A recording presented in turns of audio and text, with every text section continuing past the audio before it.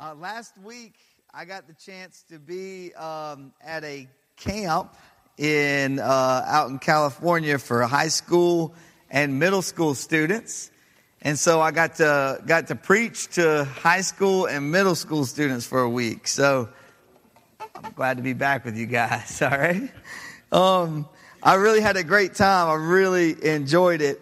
But one of the things you've heard me say here repeatedly is that don't be afraid of your questions, right? And that we're not afraid of questions. So if you have questions, don't shy away from them. Throw them out there, okay?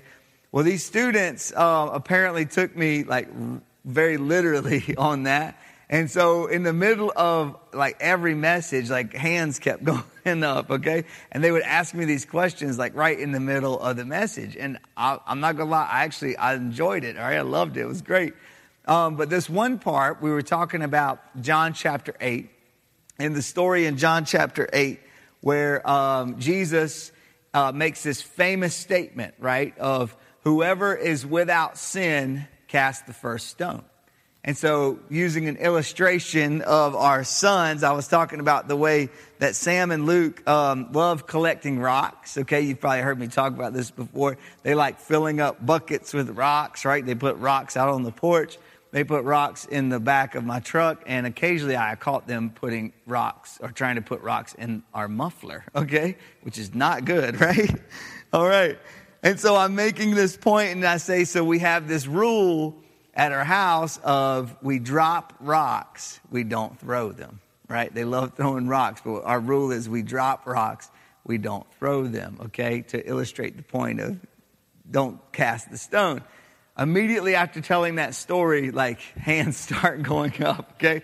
And one junior high kid asks, are we allowed to skip rocks across the lake? I'm like, yes, that is allowed, okay? And the other hand goes up, and I'm like, yes. And she's like, what's a muffler? I'm like, the deep mysteries of the faith that we're tackling there, right? Okay. Awesome. Today we're starting a series actually in a very mysterious book, okay? A book that actually does raise a lot of important theological questions for us, far deeper than what a muffler is all about, okay? We're going to be looking at the book of Hebrews.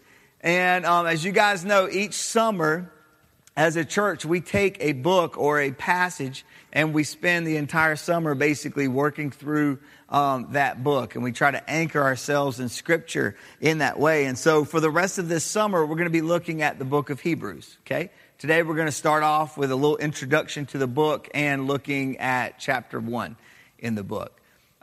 This is a theologically rich book. This is such a powerful book. But surrounding this book, right from the start, we have a lot of questions, okay? And some of these questions we actually don't have any answers for. Like, for instance, who wrote the book of Hebrews? We honestly don't know. We honestly do not know. And from very early on in the history of Christianity, that has been a major question. Different people have different opinions, okay, and educated guesses on this, but we don't know. Early on, some people thought that it was the Apostle Paul because of some of the similar imagery, but it becomes pretty clear really early that this isn't Paul that wrote this. We do believe that it came from one of Paul's close friends and someone within Paul's circle, because we can see the influence of Paul in this book, but it's pretty clear it's not him. He mentions, the author mentions Timothy, who was someone that was incredibly close to Paul. And so we do believe it comes from within that circle, but we don't know who wrote the book. A couple of times in the New Testament, you'll see a person named Apollos. And this is a person who, it says, was very eloquent in his speech and was incredible at debating about the truth of the Messiah and Jesus being the Messiah. And so over time, many people have started to think that possibly this was Apollos that wrote this book. But again, as the early church father Origen says, only God knows who wrote this book. Okay? Only God knows that. The other thing we don't have an answer for is exactly which Christian community this is written to, okay? We know what type of people group this is written to, but we don't know the name of a city. We don't know which specific church for certain. Again, there are a lot of really good educated guesses, but there's no certainty about that, okay? So a lot of things about this book that we still, after 2,000 years, we don't know. We don't completely get. There are some things that we do know for sure, however, about this book. Okay, a few things that we know for sure. We do know, without a doubt, that this book is written to a group of Jewish Christians. Okay, so this is not like Gentiles who are new to Christianity. This is written to a group of people who were raised in Judaism. Okay, were raised following the law of Moses. Were raised practicing the type of worship that is native to the Jewish people. Okay, of the temple worship, of the sacrifices, things like that. We know without a doubt this is written to a group of Jewish Christians raised in Judaism who then become followers of Jesus. Okay? They become followers of Jesus. We also know that this is written to Christians who are undergoing persecution. Okay? They're undergoing persecution, and that's actually the purpose of this book. Due to this growing and mounting persecution against Christians, many people in this Jewish Christian community were on the verge of returning to Judaism. They were on the verge of walking away from Christianity, and they were going to stop being followers of Jesus, and they were going to return to the lives that they had before they were transformed by Jesus. And that is the centerpiece of this book. It is this purpose to encourage these Jewish Christians, do not give up. Don't walk away from the way that your lives have been changed. Don't return to the life that you had before. But instead, Jesus is worthy. Jesus is worth it. Continue on. And the author of this book encourages them, continue on regardless of what it will cost you. Regardless of what it will cost you. And that's a massive thing. Because what these people were coming up against is not just kind of social pressure. Okay, as we see in the book, people have already experienced the government seizing their property, okay, simply for being Christians. We've already seen people being thrown into prison simply for being Christians. And many scholars believe that this book was written right after the time when Paul and Peter, the earliest and most prominent leaders of the Christian church, have just recently been executed for their faith in Jesus and for their leadership of the church. And they've been singled out as instigators of a rebellion, right, against Rome. And therefore, they have been put to death for their relationship with Jesus Christ. And so it's into this kind of context, in this kind of crisis, that this book enters in, okay? That this message comes to these people. And it is a very persuasive case that the writer of this book makes, that we're going to basically refer to, instead of as just the author of the book, we're going to refer to as the preacher, okay? Because this book is not just like a letter like we find other letters in the New Testament. It's pretty clear that the layout of this book is a sermon, okay? This is a sermon and a very persuasive kind of argument that is being given. And so this preacher here is laying out for the people and hammering away for the people this major theme. It's not to demean the life that they had before, not to demean Judaism, but the thing that the preacher keeps saying to them is that Jesus is greater. Jesus is greater than the life you had before. And everything building up to Jesus has simply been the shadow, but Jesus is the light. Everything else has been the shadow, but Jesus is the light. Everything else has had meaning, very deep meaning. It's very meaningful. But Jesus is the one that gives it meaning. Jesus is the one that unlocks the full meaning of what all of those things have been pointing towards. So repeatedly, this preacher is hammering away at this. And it becomes this sermon, this powerful, eloquent, and persuasive sermon. The key point of is the supremacy of Christ. Christ is greater. Jesus is greater. That is the main thrust of the book. And we see it all the way through. And so repeatedly, he keeps saying that. Everything else was just pointing towards Jesus. Jesus is now the completion of the covenants. Jesus is the completion of everything that the prophets said. Jesus is the completion of all of the sacrifices. He is the one sacrifice now, once and for all. And no more sacrifice is needed anymore because of the sacrifice of Jesus. Jesus is the fulfillment of everything leading up to this moment. Don't turn back. Don't turn back. Don't turn back, he's saying. So this persuasive, eloquent, and very powerful sermon on the supremacy of Christ. Now, we're going to get that right off the bat. Okay, we're going to read Hebrews chapter 1 together. And what you're going to see right off the bat is the main point just shines through in the very first words of this passage. Okay, in the first sentence, in these first few verses, especially verses 1 through 4, set up basically the thesis for the rest of the book. It says this is what this book is about. And so this preacher comes out just both barrels blazing right off the bat, right? And lays his intentions right out on the table for us from his first words out of his mouth, from the first words that leap off of the page. He lets us know what the rest of this book is going to be about. Here we go. Starting with verse 1 of chapter 1. In the past, God spoke to our ancestors through the prophets at many times and in various ways. In the past, he spoke through the prophets. But in these days, in these last days, he has spoken to us by his Son. So you see all the way right from the start, this is what he's going to be hammering away at. But in these last days, he has spoken to us by his Son, whom he appointed the heir of all things, and through whom also he made the universe.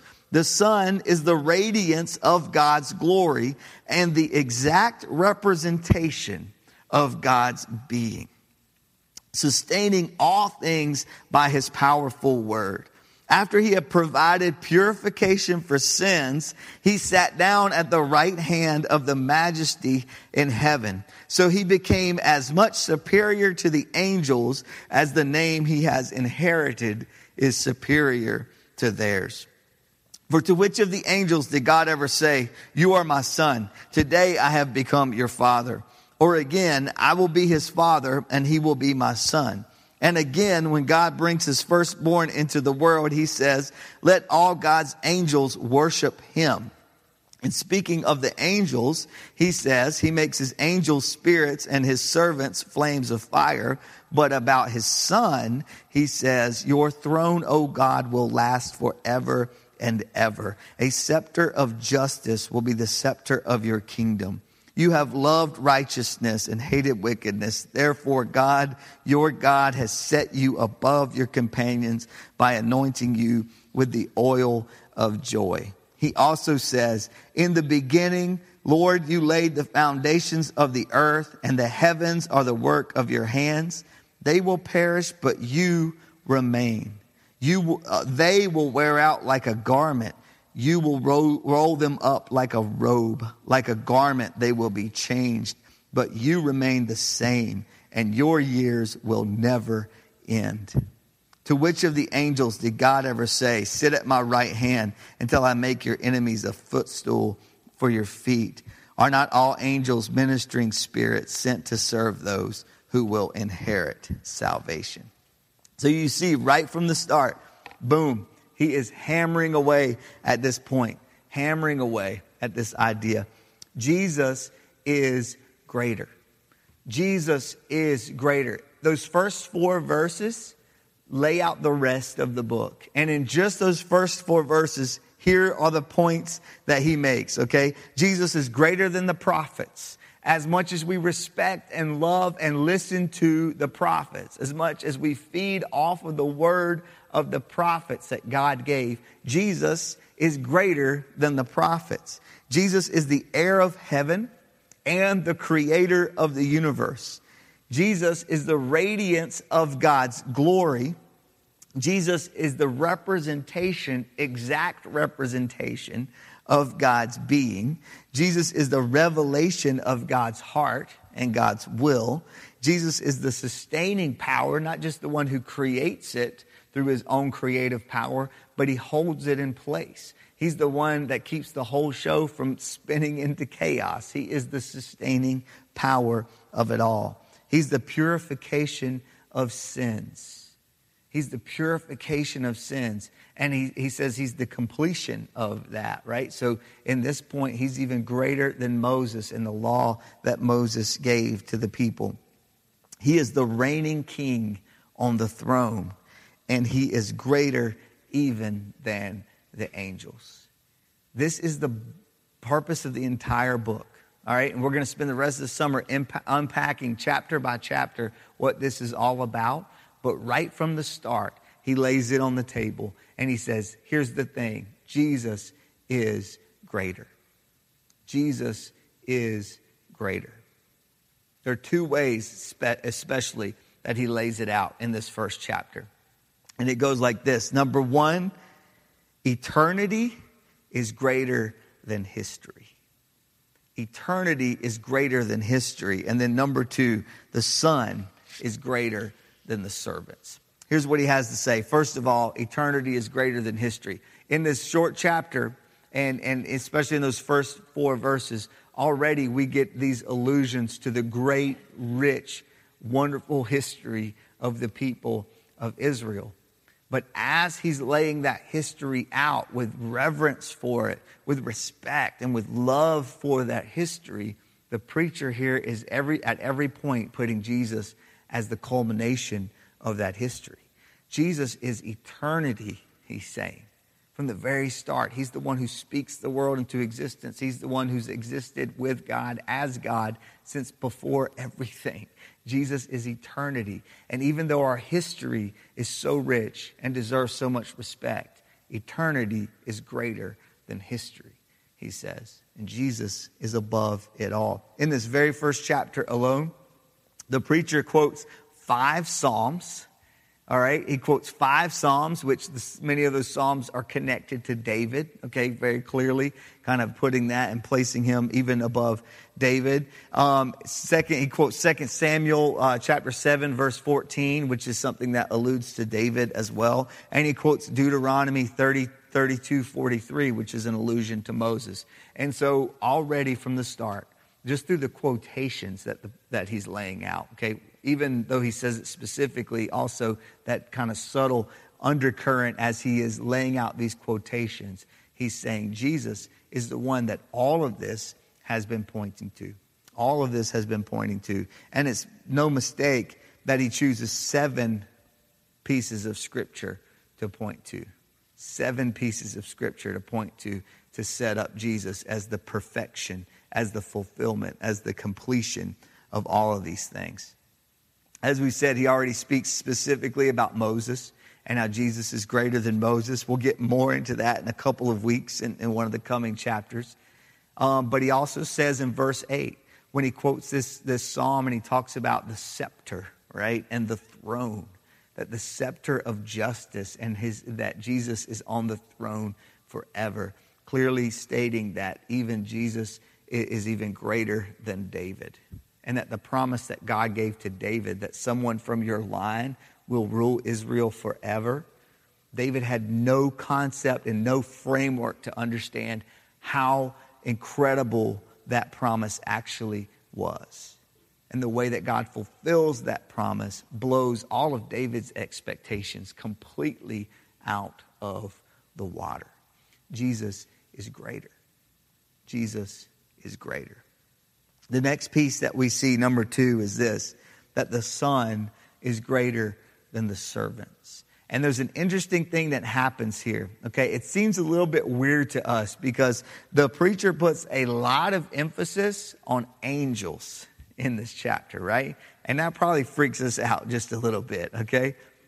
Angels are a little bit weird to us. And in our culture, we've adopted this idea of angels that it's really weird, okay? So either we see them as kind of these like cuddly little babies wearing diapers and with an arrow or whatever and wings, you know?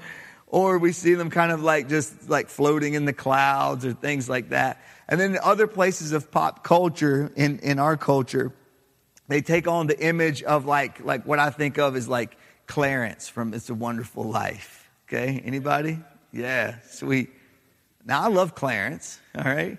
Clarence. That's my best Jimmy Stewart impersonation. I need to work on that. Okay, Clarence. All right. I love Clarence, okay? But he doesn't instill a lot of confidence in me, right? When I look at his character, he's kind of a bumbling character. And a lot of times when we see angels in our culture and when we think about them, we think about them in very relatable kind of ideas, okay? But in the Hebrew culture and in their mindset, when they talk about angels, we're not talking about cuddly little babies, okay, or nice old men like Clarence. When you look back through the scriptures and you see the way that angels appear through scriptures in the New Testament as well, announcing the coming of the good news, coming as messengers on behalf of God. It happens in the New Testament. It happens throughout the Old Testament. And every time an angel shows up, seems like every time they show up, their first greeting is the same phrase: don't be afraid. Don't be afraid. Why do they say that every time? Because they're frightening. Because they were frightening. Because when people saw them, they collapsed in fear because of how great and how powerful they were. All right? These massive and powerful figures clothed in light, that the moment people saw them, they were afraid of their power. Okay? They had this sense about them that they are so much higher than the person that they're talking to. Okay? This elevated sense that you could see right off the bat. And so all the time they say, don't be afraid. Don't be afraid. I come with a message from God. So in the Hebrew mindset, this is the idea of angels. Think power. Think straight from the throne room of God. Think coming with a message from God himself. The word angel can be translated as messenger. This is what is going on in their minds. And so it had become this kind of superstition among the people, all right, where they began to really revere these figures that they would see through the Old Testament and even through stories of the Gospels, these angels from God. And right off the bat, the preacher is saying, do not put your trust in anyone else. As much as you revere angels, Jesus is greater than that. Jesus is greater than that. As powerful as you think they are servants to Jesus. As much as you are drawn to maybe want to worship them, they worship Jesus. They are the servants of God, and Jesus is the Son. And the Son is greater than the servants. They are the messengers, but Jesus is the message. Jesus is the message. Don't get it mixed up. Don't get it mixed up. Don't look for them to come and save you in your time of trouble. Do not call on them to come and save you in your time of trouble. Jesus has already saved you. Jesus has already saved you, and he's the only one who can. The angels worship Jesus. Jesus is greater.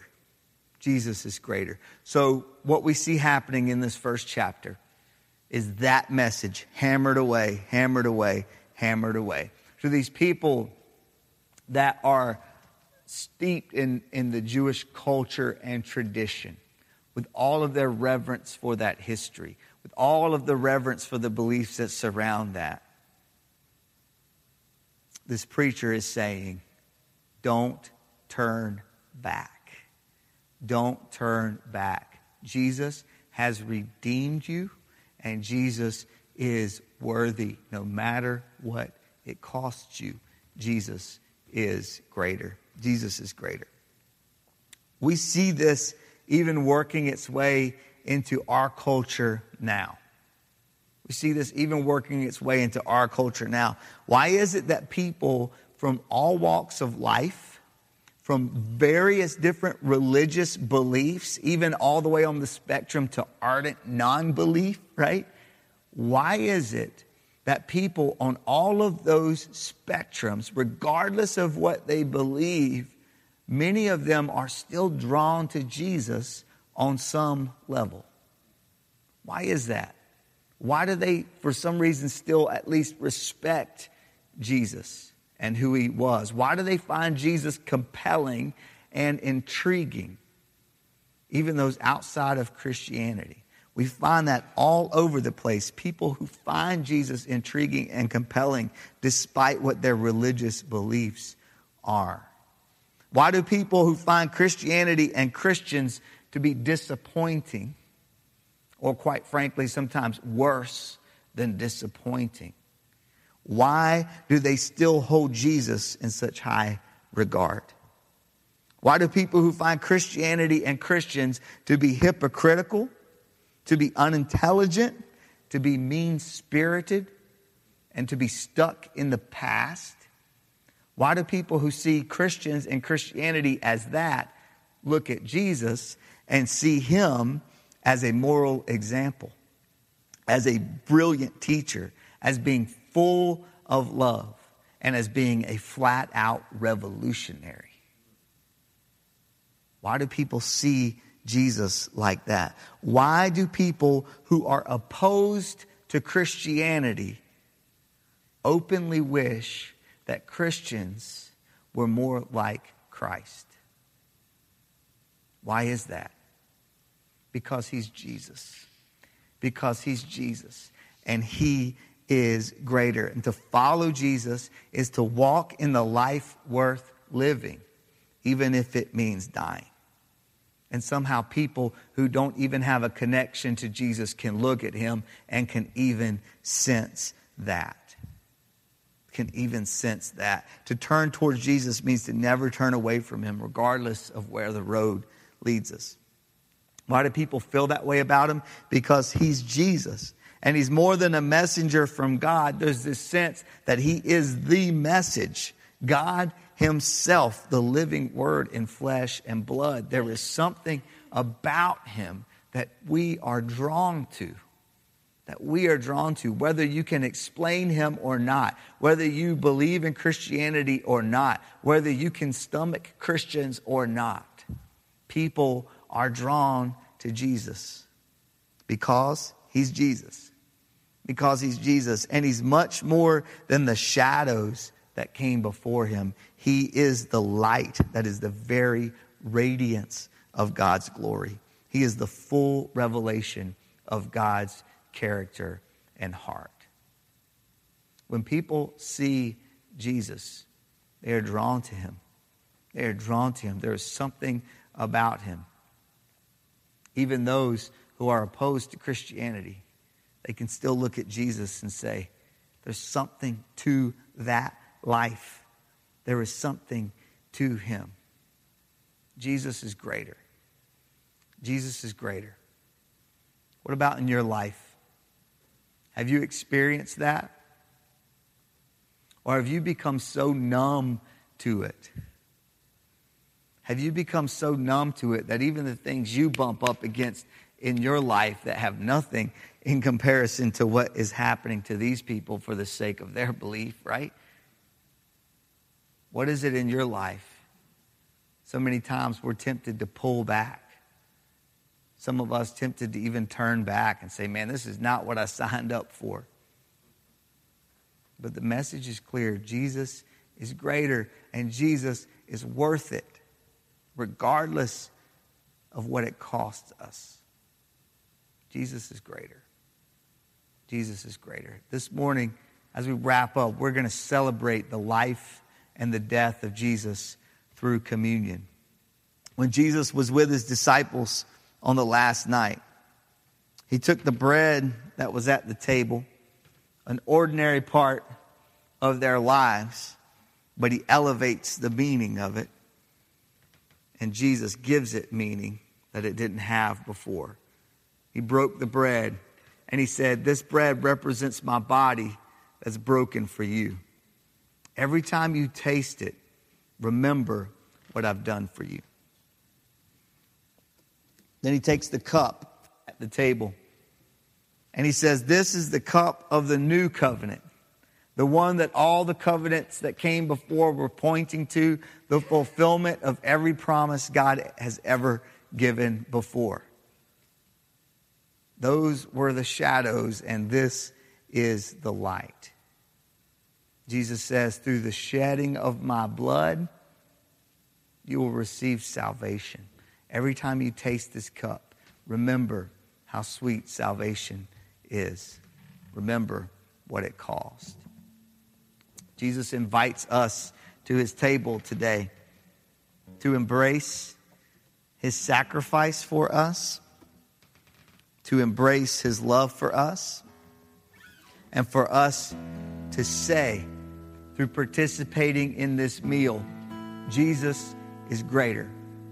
Jesus is worthy. Jesus is worth it, regardless of what it costs. Regardless of what it costs. On occasion, we need to have the light strike us in a new way, to strike us in a fresh way. And I pray that that would happen for you this morning, that you would realize you're not just part of some religion, okay? You're not just saying, I kind of believe in these things. You're a follower of Jesus, and he is greater than everything. He's greater than everything in the way that the creator of everything is. This is Jesus.